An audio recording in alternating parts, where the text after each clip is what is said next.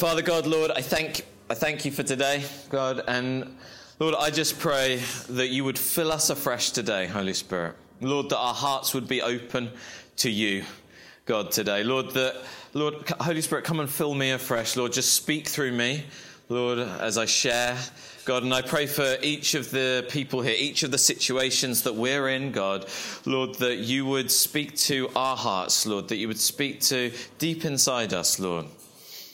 Lord, that we would hear the word today and it would impact our lives. We would make a change, God, that it would impact the lives of those around us, God, and that we would see this world change slightly. We'd see the dial shift a little bit, God.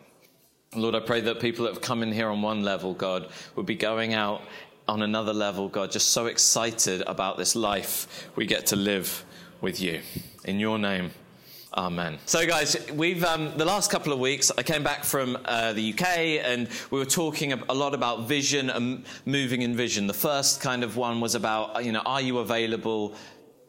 Can God do something with you? The second one was about stepping out into the deep, stepping out on that journey. Prior to me going away, and John was with you guys the week before whilst I was in the UK, we'd been doing this series called Acts, and we're going to carry on with the Acts series. And you may remember where we kind of left off, summarising some of those first 12 chapters, is end of chapter 12, and it's a pivot point in the book where you've got the first part, which is sort of church in Jerusalem, then this transitional time of persecution and the gospel breaking out from Jerusalem and going out further afield. And then we hit this point in Acts 13 where it really begins focusing on Paul and Paul's missionary journeys, the gospel really spreading into the Gentile lands. And that's kind of where we're picking it up today, and using it, though, as a little bit of a lesson following on from what we've spoken about, to do with stepping out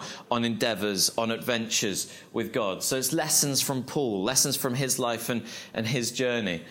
Today is Cyprus. Sarah's maybe thinking, how are we getting the Holy Spirit, James? Because I told Sarah, today's really, the bulk of it is about the Holy Spirit. But we'll get to that in about an hour or so. No, just joking.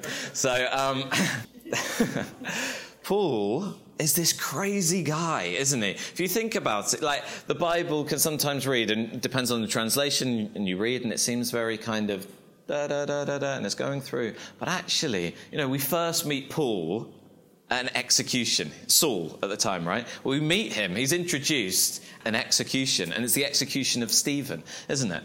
And so he's there, presiding over this execution. They're laying the coats at his feet. He approves of it, and then he's so zealous about persecuting the church. He goes to the chief priest and asks for permission to pursue the guys, to pursue followers of the way further outside Jerusalem. He goes out, and it's on the Damascus road where he's going there to arrest followers of the way, that suddenly this white light flashes around him. God appears to him, and he falls to the floor. And it's that moment that he has his whole conversion experience, loses his sight, gets taken into Damascus. And then that sets him on this whole journey of ending up in Jerusalem, where he actually faces persecution and then flees and goes home. So that's kind of where we left Paul when we were studying Acts. And he was at home, wasn't he? He went home to Tarsus. So he was in Tarsus. And we see Barnabas. He goes from Antioch. Barnabas is sent up to Antioch to help these new Gentile believers come into faith. He goes up there to work with the church there, and he goes off to find Paul, who he's met, or Saul at the time. And he goes over to Tarsus, gets Saul, and there's a lot of funny names in this, mixing names, people with multiple names. So he gets Saul and brings him back to Antioch. Antioch, some of you guys may remember, it's this amazing city. We can so often not think about Antioch because Antioch doesn't have a book, does it? It doesn't have like the Antiochians. There's Ephesians, and we remember Ephesians, Corinthians, Galatians, all these guys, because they've got their own books. But the Antioch doesn't have its book, but a massive church. It is the church for the area. from Antioch, because that's where Paul's sent from. That's the base, that's the missional base. From Antioch, so many churches around the world at the time were planted.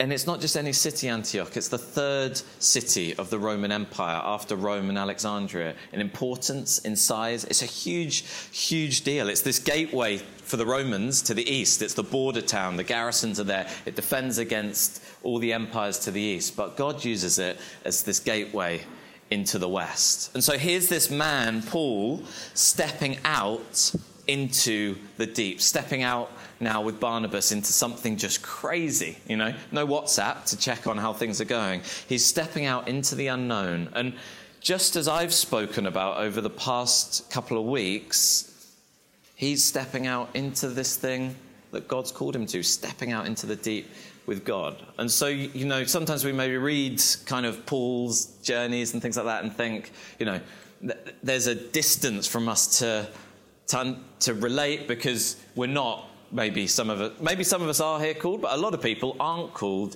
to go, and be an apostle, a traveling apostle going around setting up churches. But we are all called to be moving in God and pursuing the things that God's called us into. So today we are going to be focusing on Acts 13, just verses 1 to 12. And so these verses tell of Barnabas and Paul in Cyprus. Okay, hence the title, Cyprus. We're just hanging out in Cyprus today. Is it Ayia Napa that's in Cyprus? Lots changed. I'm going to share 3 lessons then from this, teach us about stepping out in God. So the first one, just read this verse. It says, "Now in the church at Antioch there were prophets and teachers, Barnabas, Simeon called Niger, Lucius of Cyrene, Manaen, who had been brought up with Herod the Tetrarch, and Saul. While they were worshipping the Lord and fasting, the Holy Spirit said, 'Set apart for me Barnabas and Saul for the work to which I've called them.'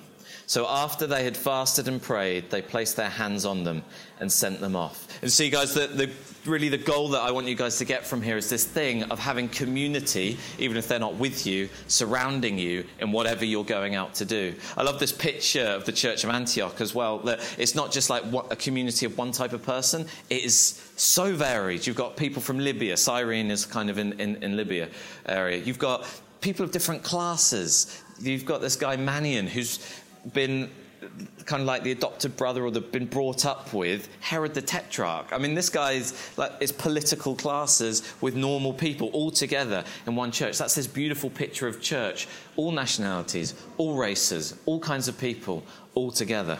Criminals and policemen sat side by side, So the Lord calls. And this is a great thing to see. See, the Lord here, he calls Paul and Barnabas, he directs them, but it's the community of the church that surround them and protect them and lay their hands on them and send them out. And on one hand, it's not Paul and Barnabas saying, God's given me this mighty calling. Shut up, you guys. God's given me this calling. We're going. See you guys later. And they just go off in their own strength and pride and go and do this thing.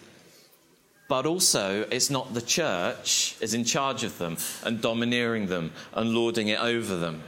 It's this beautiful thing of humility and walking with God. And spiritually, it's like these guys in the church, they send them with their blessing, lay hands on these guys and see them go out. Now, how many of you guys know when that boat goes over the horizon, they're still praying for them. They're still thinking of them. They're still lifting them up. What God has called us, whatever it is, to go and do, we need to be doing it with a community of people who's praying for you, who's lifting you up, who's raising you in your endeavor. Maybe people who are advising you, who are holding you accountable as well. That's a really important thing, especially if it's a ministry thing you feel called to. Holding you accountable. Who are you accountable to? It's not about going in alone, doing it in our own skill. When Jess and I came out here to Hong Kong, this picture is actually very similar to what happened to us. We felt God was calling us to come here, prayed with other leaders, They felt that was right. We waited for prophetic words to say, come. But then when we came, we didn't just kind of drift off one night. They prayed over us. They laid hands on us and sent us here. Has anyone officially been out to visit? There's been some folk come, but has anyone officially been to kind of help and do stuff here? No. Are they kind of with us on the ground doing the work? No. But are they praying for us? Definitely. Are they encouraging us? Are they with us on the journey? Quite regularly, I get messages from Pete back in Edinburgh to encourage me. You can do it. You're doing it brilliantly. Keep going. And it's those kind of people that we need around us in whatever we're doing. As a picture, at Destiny churches, we're not independent churches and we're not dependent churches either. We're interdependent churches. So like a family together where you have father, son, sister, brother, mother, people at different stages, different ages. But like a family, we're interdependent. And so, guys, I encourage you, with safe people, share your vision. People who can pray with you, who can be with you. Not the team you're doing it with necessarily, but the people that can hold you through it. Point 2, use your head.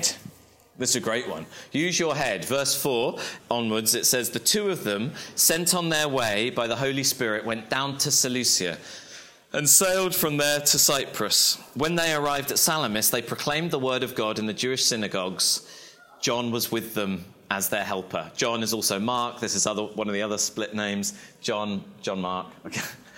This is going to be interesting. So, if I just cut saying John Mark out, that will save about 30 minutes from the sermon. So, do you notice here, guys, a few things? He calls them to go off, to send them out, but he doesn't give them specifics as far as we know on where to go. And actually, sometimes God says very prescriptive, very directive, go do this. But sometimes he doesn't. And it's about using our head and working with him. And that's part of the joy and adventure, That's part of the joy of actually living with God. Where as God calls us into these God-given callings, we need to use our head. If you think about Eliana, I give her a pencil, okay? If I do all the drawing for her, or I tell her, draw me a flower now, all the time, or draw me this, draw me that, then it's okay. But how awesome is it for me if she uses this pencil and she learns how to use it better and better, and then she comes to me one day and say, look, Daddy, look what I did.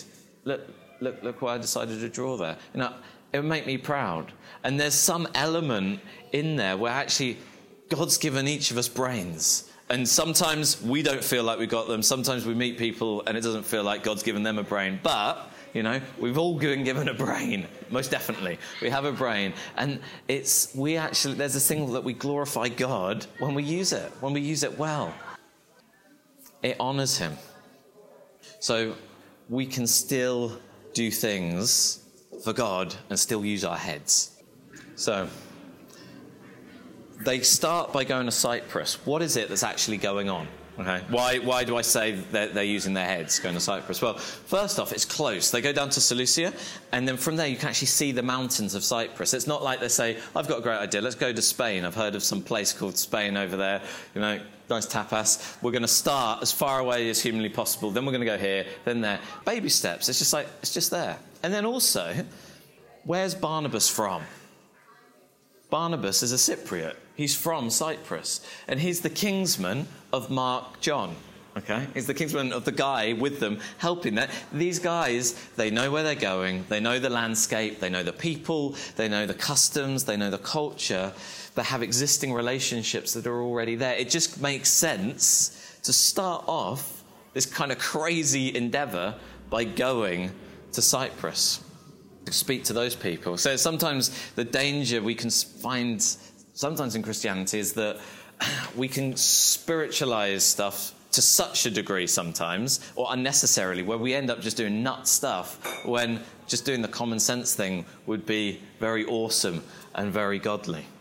So these guys, they start by landing at Salamis. Bucket load of ports down the east coast. This one is probably the largest, so maybe just by default why they went there. It's the old Grecian capital. But more than that, this city of Salamis, it was the big trading port of the island. It had a high population of Jews there. And so because of that, it had more than one synagogue. Most places just have one synagogue. It had multiple synagogues. So do you remember in the verses, it says they went and preached in the synagogues. Instead of often you see Paul goes to a town and preaches in the synagogue. Okay?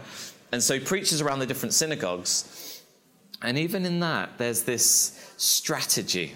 Because even though they've gone there to witness to the Gentiles, a lot of these synagogues, they had Hellenic Jews within them, and also they had proselytes in them. Now, some of you guys will remember from the previous ones that you could get Gentile believers who would just believe certain aspects of faith, of the Jewish faith, and follow that. That's like Cornelius. He was a believer, not a proselyte. But then you'd have proselytes who went the whole way. They followed everything. They got circumcised and did everything, So you'd have these guys, but they had a community amongst everybody that's there in their Gentile communities that they were seeing all the time. And so the gospel would have naturally flowed through these guys. There was this kind of strategy that they were putting in place. And another reason for going there is that actually outside of Jerusalem or outside of Israel, apart from Antioch, Cyprus had been evangelized very heavily. And so there's a lot of receptivity to the gospel. And the last kind of thing within this point I just want to say is we read there, John was with them as a helper, wasn't he? Sometimes we can maybe think we can do it all ourselves, but actually it's fine and it's sensible to get help. You need help. Whatever you're doing, you need help. Even the great Paul, he's just like missionary just for years. He needed help. I think this is a key thing to remember, that we need help. That Paul and Barnabas here, they have Mark, John, whatever you want to call him. And then even later on, they've got guys like Silas. Paul has Silas traveling with him. We would not be here without you guys, people who served doing different things. People forget about just the church service, just like support us and doing life with us. You really need help. So if you have a tendency to be too proud, then get over that and find some help. Point number 3, last point, okay? But it's a long point. So it's filled with the Spirit. That the Holy Spirit himself is the game changer. It's the game changer. So I'll just read this to you, verse 6. They travelled through the whole island until they came to Paphos. There they met a Jewish sorcerer, false prophet named Bar-Jesus, who was an attendant to the proconsul, Sergius Paulus. The proconsul, an intelligent man, sent for Barnabas and Saul because he wanted to hear the word of God. But Elymas, the sorcerer, for that's what his name means, opposed them and tried to turn the proconsul from the faith. Then Saul, who was also called Paul, filled with the Holy Spirit, looked straight at Elymas and said, "You are a child of the devil and an enemy of everything that is right. You are full of all kinds of deceit and trickery. Will you never stop perverting the right ways of the Lord?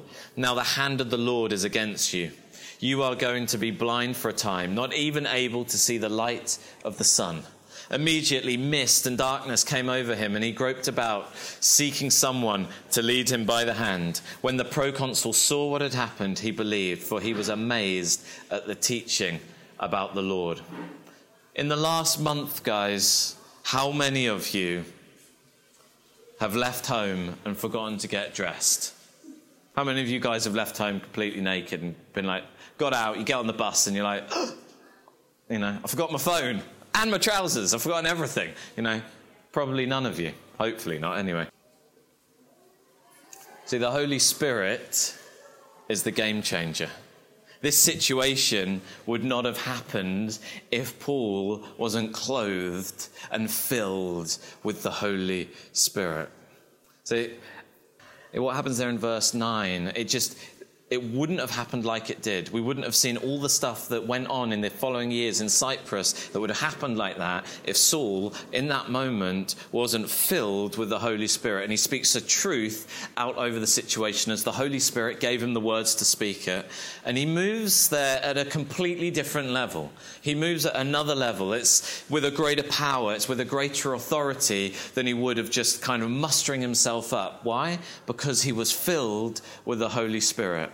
And now you've got to imagine that situation, because you've got this sorcerer, didn't make ketchup, this sorcerer, and he was there, and what he did was give advice and counsel to the proconsul, who's there as well, and it's Paul and Barnabas, and they speak into this situation and really hammer the advisor of the proconsul. Well, the proconsul isn't just any guy, he is the Roman on Cyprus. He is the Roman. And sometimes when we kind of do all the history stuff and like the Roman words, we get centurion and consul, proconsul, tribune, all these different things. They kind of we can go through it, gloss over it a bit. But actually, the consul in Rome, they were elected. They were the highest elected official you'd ever get in the Roman Empire, the ones in Rome, the consul. There would be 2 of them. And then in the provinces, you would have a proconsul. So this guy here, Sergius, he is the proconsul, like the highest ranking, total authority guy of the Roman Empire there. And this is a province. It's not like a territory that they're trying to take over. This is a province of Rome. And so he was Rome. When he went into that place, he had to be Rome and bring Rome. But these verses, they end with this man of such power and authority and might, totally amazed. And Paul, standing there speaking the way he does in front of a man of such power and authority. But this guy, Sergius, the proconsul, he's not totally amazed because his advisor has just gone blind or his advisor can't see anymore. He's amazed at the teachings about the Lord. He's amazed at the gospel. You see, there are truths that I think lots of you guys, probably all of you, look at you, you know well. You know these truths well. But it can be so easy to forget sometimes that they amaze people. So never forget, guys, the power of the gospel to amaze people. I spoke to a Western lady the other day, and she was saying to me about Christianity, it's just a bunch of rules you've got to follow to get to heaven. I said, actually, it's the complete opposite. Christianity is all about how you can't do that, and how it's about how Jesus lived a perfect life. He kept all the rules, and so that God has done everything to bring you to him. And she was totally amazed. She had absolutely no idea about grace. No idea. So what you may think is a normal truth. How do I say this interestingly? For some people, it blows their mind because the gospel, for those who don't know it, is just absolutely out there, that the God of the universe would pursue us and give his life for us to draw us to him. This situation that we see here, it's a really odd situation with this sorcerer. But then at the same time, we see here the sorcerer had the opportunity to shut down the situation, try and shut the situation down. And so we could maybe think, maybe we should avoid him. But actually, if you look at the writing, it is only through meeting this sorcerer that they even end up meeting the proconsul. It's through him that the connection is made, because they meet him first. And sometimes there's stuff that using our head, like I said, use your head, point 2. There's sometimes just using our head isn't going to cut it. It just makes no sense. That there's this extra dimension about using our head. There's this logical kind of common sense that we need to tweak, because there's a common sense of the world, and when you meet folk in the world, they've got this type of common sense, and it can be easy to carry our worldly common sense into our Christian lives, but actually there's a common sense of the kingdom. And just to explain that, like a lot of you guys know, we're kind of in this faith journey at the moment, like maybe money for church is running out bit by bit and these kind of things. And I remember as we were talking to people about this back home and saying, okay, look, well, we trust in God. He's going to provide. And I was like, okay, but if that doesn't happen, what's the plan? I was like, no. That is the plan, because often people think trusting God is like flipping a coin. But actually, if we have a kingdom mindset and a kingdom thinking, that trusting God to come through with provision is actually, and getting worried about that would be like me working for the Queen of England and freaking out that I'm not going to get my paycheck at the end of the month because she's bankrupt or something like that. But the King of Kings is the provider. And so this situation with the sorcerer, it's strange that, God can use all situations to lead us to the people he wants us to speak to. Could have been easy, couldn't it, for Paul and Barnabas to have been like, this guy, he's a sorcerer, actually would come here to try and reach people, spread the gospel. Let's go for some easier targets first. Let's not even give him the time of day. But because they give him the time of day, because they meet with him, and they speak to him, there's something in that leads him and connects him with the proconsul. And also, when they're in that space where there's the proconsul and there's Elymas there, and Elymas actually means wise.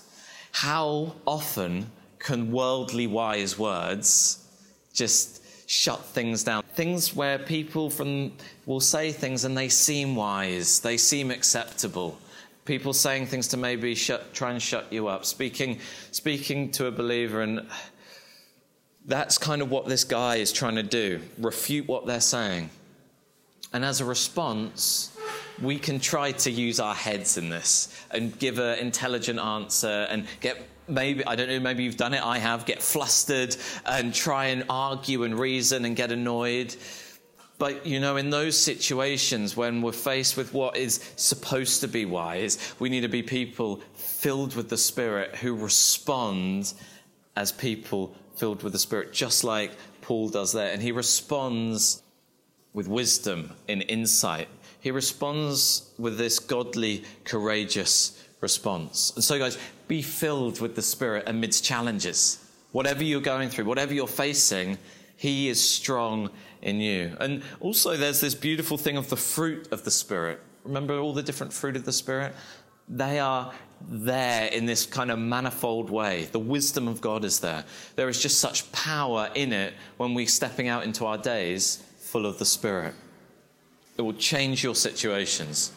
And so that scene ends there with the most powerful man on the island, one of the most powerful men in the whole Roman Empire, most likely. And it ends where he's positive about the gospel in the island. I think that's amazing that in one meeting, one man, Paul, filled with the Spirit, brings radical change.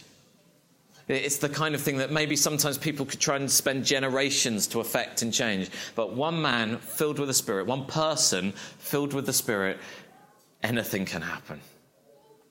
Is being filled afresh with the Holy Spirit a daily priority for you, like leaving the house with clothes on?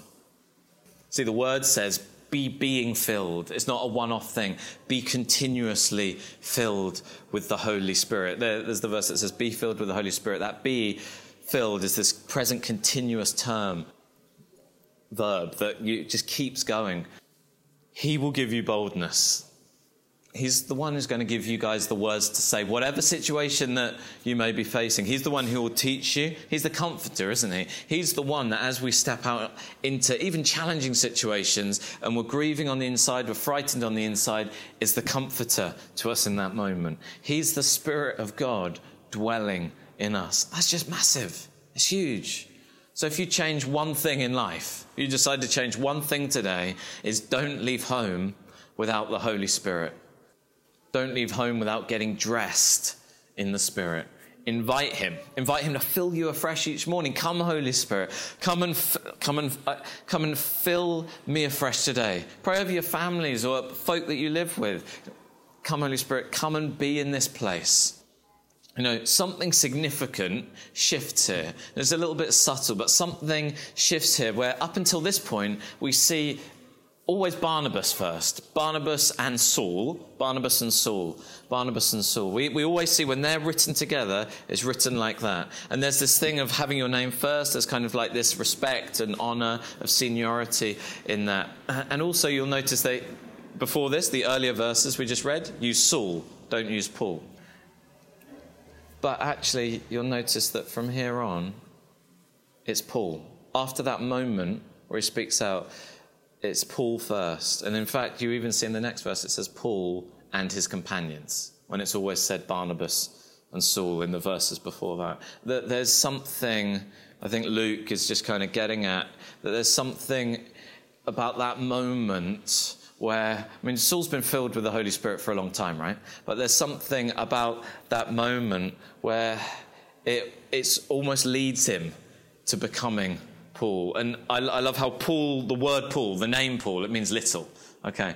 It's just this awesome thing that as he's called little, he becomes greater and greater. And the truth is, guys, as we become less and magnify him and be filled with him, we become greater. Not because it's our greatness, but his greatness in us. That, remember, greater is he that is in me than he that's in the world. He makes us great, not me. We are overcomers because of him. It's not because of our own might. Remember, it says not by might nor by power, but by my spirit, says the Lord. Smith Wigglesworth, he used to say and pray, he used to pray, less of me and more of you, Lord. Less of me and more of you. And it wasn't this kind of like weird, I don't know, Eastern thing where he like disappears in God or something like that. It wasn't that. It's this thing where he's kind of saying, less of me thinking it's all on me. You know, take me to a place where I'm so aware that I'm so full of you and that you're so filling me that when I step out, it's not in my energy and my strength, and it's not me trying to do all this stuff, and that people are experiencing Smith impacting them or James impacting them. But I'm so full of you that when I step out and I speak and I operate, that you are flowing from me. There's a story of Smith Wigglesworth in a train carriage, and the guy opposite him just broke into tears and said, "You convict me of my sin," from just being there. And he hadn't even said anything. And I just find that is just so incredible, so amazing. And so, guys, we may not be called to go on mission. And maybe, guys, it's to business, or you're a teacher, it's to school, or you stay at home and your mum, whatever it is, or you're a domestic helper, whatever you're doing, whatever it is, maybe ministry here in Hong Kong. Whatever we do, we can do in the power of the Holy Spirit. It's not just for a few guys who have like big healing ministries or something like that. Every single person, we're all called to operate and live every day in the Holy Spirit. And that isn't just miracles. It can be, but it isn't just miracles, you know. It's not like, okay, well, if I don't see legs growing back or like things like that, then I'm not really living in the Holy Spirit. It is also a way, it's a way of being, it's a way of doing life. Remember, the Christianity, to start with, was called the way, wasn't it? It was called the way. And it's on offer to all of us. And I think it's beautiful, and this picture of us, even just little things like the fruit of the Spirit, that gentleness of God flowing out of us, those different things about the name of Jesus, like Sarah sang about, justice, justice, and that actually just go very normal, that when we go out into our world, we can be kind in our own strength, in our own effort. We can be gentle in our own strength, in our own effort. But we can also be kind and gentle in the power of the Spirit and just see his life flow out of us and impact everybody around us. And so in man's efforts, we can spend years trying to do stuff, right? But actually, what man can spend years trying to do in our own strength, the Holy Spirit in us can do in days, can do in weeks. And actually, we see Paul and Barnabas, they leave Cyprus after this. They're like, done. And later, Paul says the gospel's been preached everywhere, you know, that he's preached the gospel everywhere. But has everyone heard the gospel at that point? No. But the stage is set for it to spread. What God did through those guys opened the doorway for the spread of the gospel through those towns and cities. Whatever you're doing, guys, do in the Holy Spirit, because it's in him that you get the breakthrough. There's a story, some of you guys will have heard it, but Andrew Owen, the guy who started Destiny Ministries, when they got their first building in Glasgow, they had this old building. It's an old church building, and it was great, apart from the sound was awful. The acoustics were just dire. And so they got in these specialists, and it was hundreds of thousands of pounds to lower ceilings and put in like sound deflectors and stuff, and no money for that. And so Andrew just sat down one day, just prays, just Holy Spirit. Andrew's a guy who gets up every morning and just spends time with the Holy Spirit. And the Holy Spirit just said to him, turn it around. Turn it around. And it's like, what do you mean? He said, turn the church around. And so they got the lectern, put it at the back, and got the sound desk and put it at the other end and switched the speakers around. And the sound was amazing. Completely free. Wisdom from the Holy Spirit for that exact moment. Moving things forward. It's just awesome. That wouldn't have happened if Andrew tried to do it in his strength, his ability, and wasn't engaging with the Holy Spirit. So prioritize him above all things. And I don't think it's a coincidence that this happens at the beginning of Paul's very successful missionary journeys. It's a foundation. There's life in the Spirit is a foundation that sees everything else. Like he did what maybe some people would take them lifetimes to do. More than one lifetime. You need the Holy Spirit. And we've all done it, right? Left home without it. We've all lived a day without him. I have. I've lived a day without him. And I can tell you from experience, the days where I start my day intentionally with him, they're awesome days. The extra peace, the extra joy, And when we've sought him, the thing we need to be careful of is so often we can seek him for the fruit. We can seek him for the power. We can seek him for the wisdom, for the breakthrough, and the guidance, and all these kind of things. But the challenge I have today for you guys is seek him. Seek him for him. Because it's about relationship. That can't be stressed. It's not about trying to speak to the Holy Spirit so he does something for you, or so he tells you something useful. It's about seeking him for him. As you get close to him, the closer to him you get, the closer to his heart that you're going to get, the heart of God that you're going to see and understand, and that you'll grow together, and all things will just come. If you think about prophecy, Sean Bowles says this about prophecy, is that prophecy is more about intimacy with God than it is about anything else, because actually as we're intimate with God and we're in that place, we hear the secrets, and he reveals the secrets to our hearts. So sometimes people focus so much on hearing something and less on the one who speaks, less on the gift giver. You'll have confidence for power for any situation, not because you've had times where you've seen him come through, but because you know him. You're so deeply intimate with him who is the healer, who is the mighty power. So sometimes people try and do church stuff, and pull me up on this if I ever do it. People sometimes try and do church stuff whilst excluding the Holy Spirit. And I mean, how nuts is that? Jesus, Jesus, he's been said, apart from me, you can do nothing. How's he with us? By the Spirit. Jesus said, before starting the whole kind of mission he said to his disciples, didn't he? The apostles, before starting, he says, don't start. Don't do anything. Wait. Wait for what? Wait for the Holy Spirit to come. We need the Holy Spirit. Being filled with the Holy Spirit should just be that natural state that we live in every day. And so, guys, just kind of drawing to an end here, I think some people, when we speak about this, can sometimes don't feel worthy, and you need to know that you're worthy. You need to know that you're worthy. Some people can think, okay, well, look, I mess up too much. I love God, but I sin too much, and I don't read my Bible enough, and I don't feel like I'm spiritual enough, and then the Holy Spirit, I just kind of feel that he's not going to spend time with me. He's not going to draw close to me. And we can kind of think of the Holy Spirit as a bit of a delicate flower, or someone who's so oversensitive. This one, the one who was there, who created the foundations of the earth, who caused light to come out of darkness. That we can upset him to an extent that he leaves us because of our sin. But the reality is, guys, if we're thinking like that, It is not the Spirit drawing away from us. It is us drawing away from the Spirit.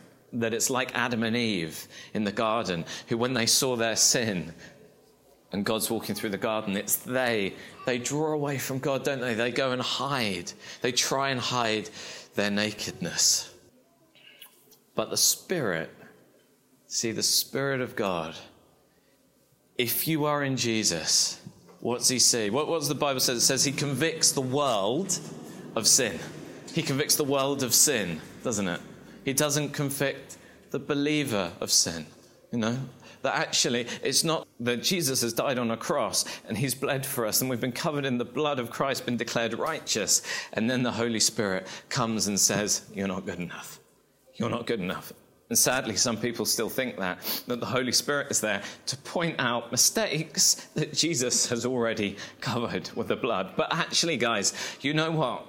Because this is huge. This is such a big thing to get, that the Holy Spirit, when he looks at you, he doesn't see mess. He knows it, but he doesn't see it. He sees the blood of Jesus. He sees a man and woman who has been declared righteous before the Father, who's been sealed in the blood of the Lamb. See, the Spirit of God that dwelt in the Son also comes and dwells in you and fills you. I mean, that's what Christianity is, isn't it? It's not God who's made us so that he has somebody to share a relationship with or have a relationship with. He already had the most perfect, loving relationship in himself. And he creates us so that he invites us into that relationship. That's what this all is. You know, Romans 8:11, it says, and if the Spirit of him who raised Jesus from the dead is living in you, he who raised Christ from the dead will also give life to your mortal bodies because of his Spirit who lives in you. What a hope we have. So don't let the enemy ever convince you that you can be good enough to earn the Spirit, or bad enough that he will flee from you. You know, actually, if you feel that you're bad enough that the Spirit could flee from you, that's a challenge and that's an issue, because it also means you feel that you could be good enough in yourself for the Spirit of God to look at you and your efforts and say, you are clean enough for me to come and dwell with inside. That's crazy. It's all because of the blood of Jesus. He paid the ultimate price. He paid the ultimate price because we never could. You can never be good enough. You can never be sinless enough. But there is one, Jesus Christ, who is, and he alone gives us his perfect record. So you are good enough. And that's why James in 4:8a writes, draw near to God and he will draw near to you. Draw near to God, guys. There's no barrier anymore. Draw near to him. Dwell in the Spirit. Spend time with him. So how do we actually live out being filled in the Holy Spirit? How do we live that out? Time. I love that word. I love the word time. For those of you who know me, I love time. I think it's a most fascinating thing. You know, that tomorrow on planet Earth, every single human will be given 24 hours and they're going to allot stuff to different things, doing great things and awful things, eating, sleeping, drinking, loving people, sadly hurting people, building things, destroying things, wasting time, making use of time, walking, all this kind of stuff, running, whatever. All kinds of things. What we spend our time doing is what we value. As I always try and be home for dinner with Eliana, or at the very latest, bedtime. So put her to bed. If I was to say to you guys, if I gave you $1 million a day, we'll call it US, okay? $1 million a day, if you would just spend 30 minutes with me a day, would you do that? Honestly, put your hands up. See who's listening. Put your hands up if you do that. Would you spend $1 million? Do you have any takers? $1 million? $1 million for 30 minutes spent with me. We could do anything. Hands up. How about an hour? Keep your hands up.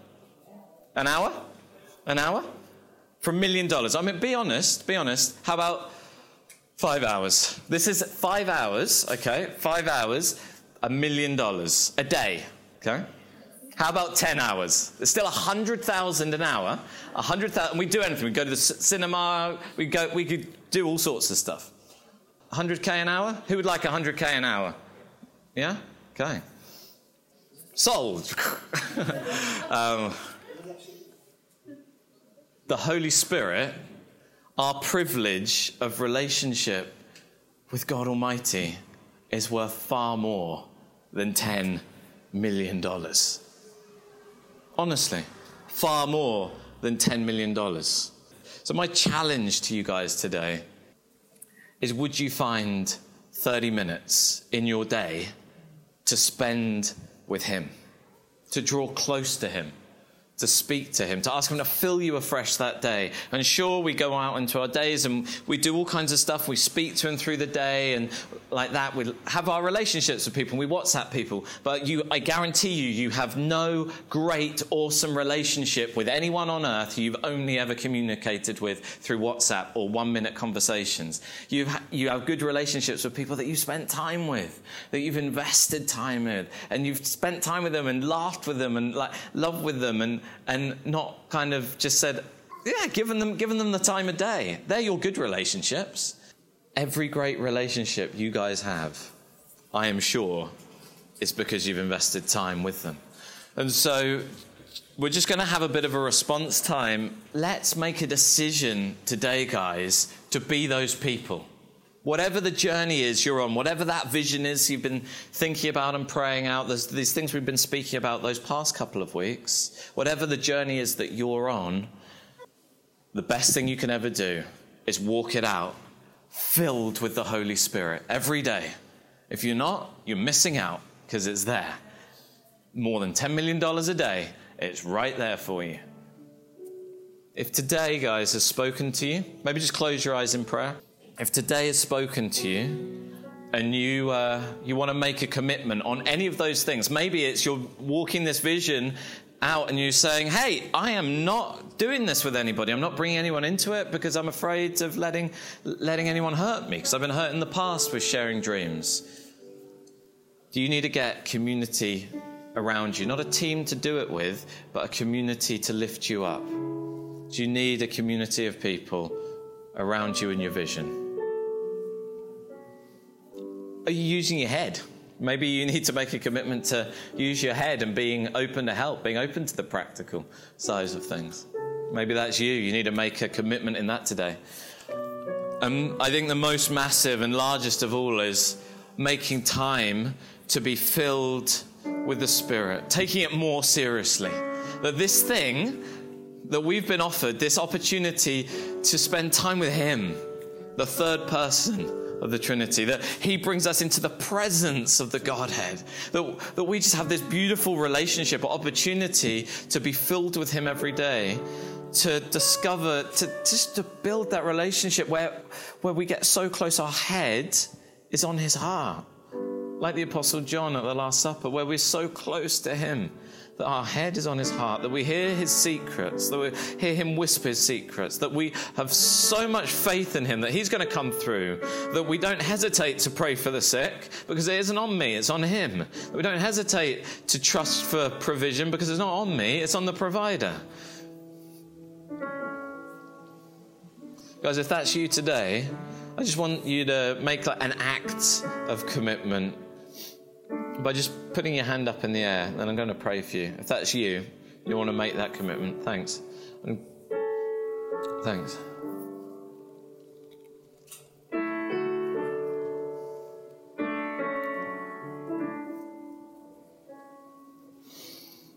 Father God, Lord, I thank you for today.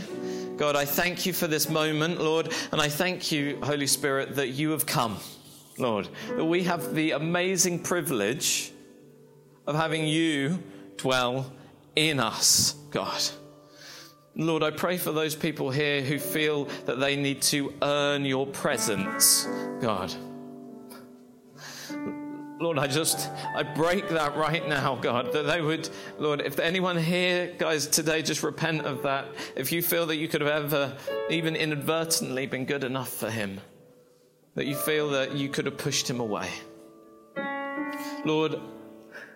Lord, I just pray, Father God, for those people who put their hands up, who are saying, I'm making a commitment to spend 30 minutes with you every day. That you would just fill them afresh, God, Lord, that they would see not just a little, but noticeable, huge differences in their lives, God. Lord, let the joy of God flood them afresh. Lord, Holy Spirit, you are the sanctifier. You who sanctify. Let develop and grow those fruit inside each of us. Let the gentleness and the peace and the joy and the patience and the love and the self-control flow out of us, God, that we would see our whole environments changed, our schools, our businesses, our families, our homes, God. Thank you, God. Thank you, Jesus. Thank you, Jesus.